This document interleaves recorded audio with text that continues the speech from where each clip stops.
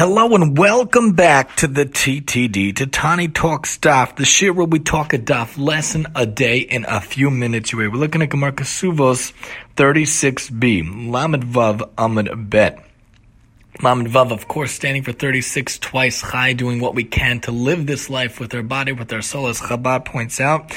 And also Lamed Vav pointing to the Lamed Vav Tzadikim, in whose merit the world continues. And in today's lesson, we'll learn about the idea of trying to be a little bit of a tzaddik, what we can do to be an upright, just path. Rav Papa says, derived from a brisa, that we do not collect with this suspicious loan document. The Gemara talking about someone who has a bad name, a girl or a woman who has a bad name.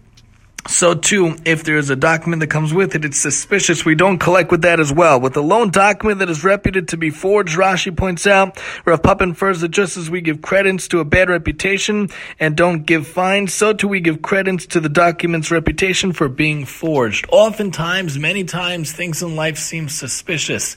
Things in life don't seem right and just and in the right ethical, moral way, especially oftentimes in society. We see here and that, they charge interest or they take this. They charge fees and taxes on this and that and that. In our life, what can we do? The whole idea of ribis, that we can't charge, interest if we give a loan to a fellow Jew or other people. There are different halachas and there are different qualities and qualifications when you can and when you can't. But in general, we need to do what we can to be upright and just. Of course, we have our struggles every day, day in and day out. People have to deal with their things and fight the good fight against the Yetzer Hara day in and day out. But what we can do in every day is we try to be like those Lamed Vav on some tiny level. As we talk about the Lamed Vav, the Daf Lamed Vav, think about how those people sustain the whole world, which has billions of people.